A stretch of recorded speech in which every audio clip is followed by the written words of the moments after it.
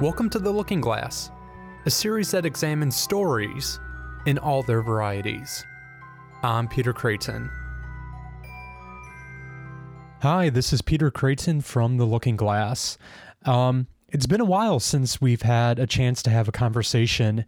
Life has just been really crazy these last few months for me.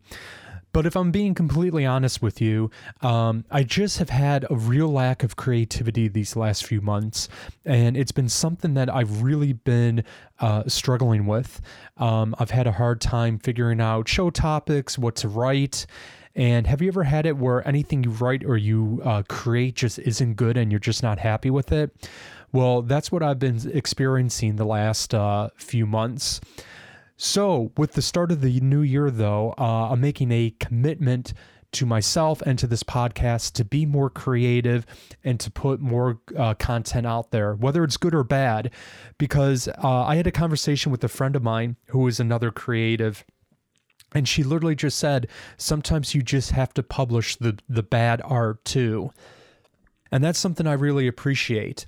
So in the coming months, I hope to begin publishing episodes on a more regular basis.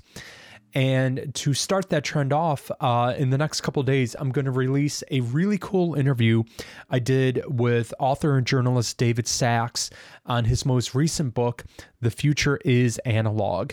For longtime listeners of this program, you may remember that a few years ago, I did an episode about the return of vinyl records. David Sacks was actually a guest on that edition of the program.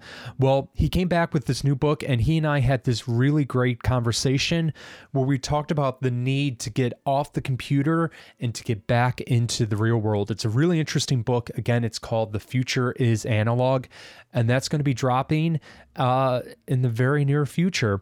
So thank you for your understanding. Thank you for your patience. I'm actually recording this on this brand new microphone I got that plugs directly into my phone, which is really cool. And I hope to just get back into the swing of things. So take care. Happy New Year. Happy 2023. And let's make it a good one.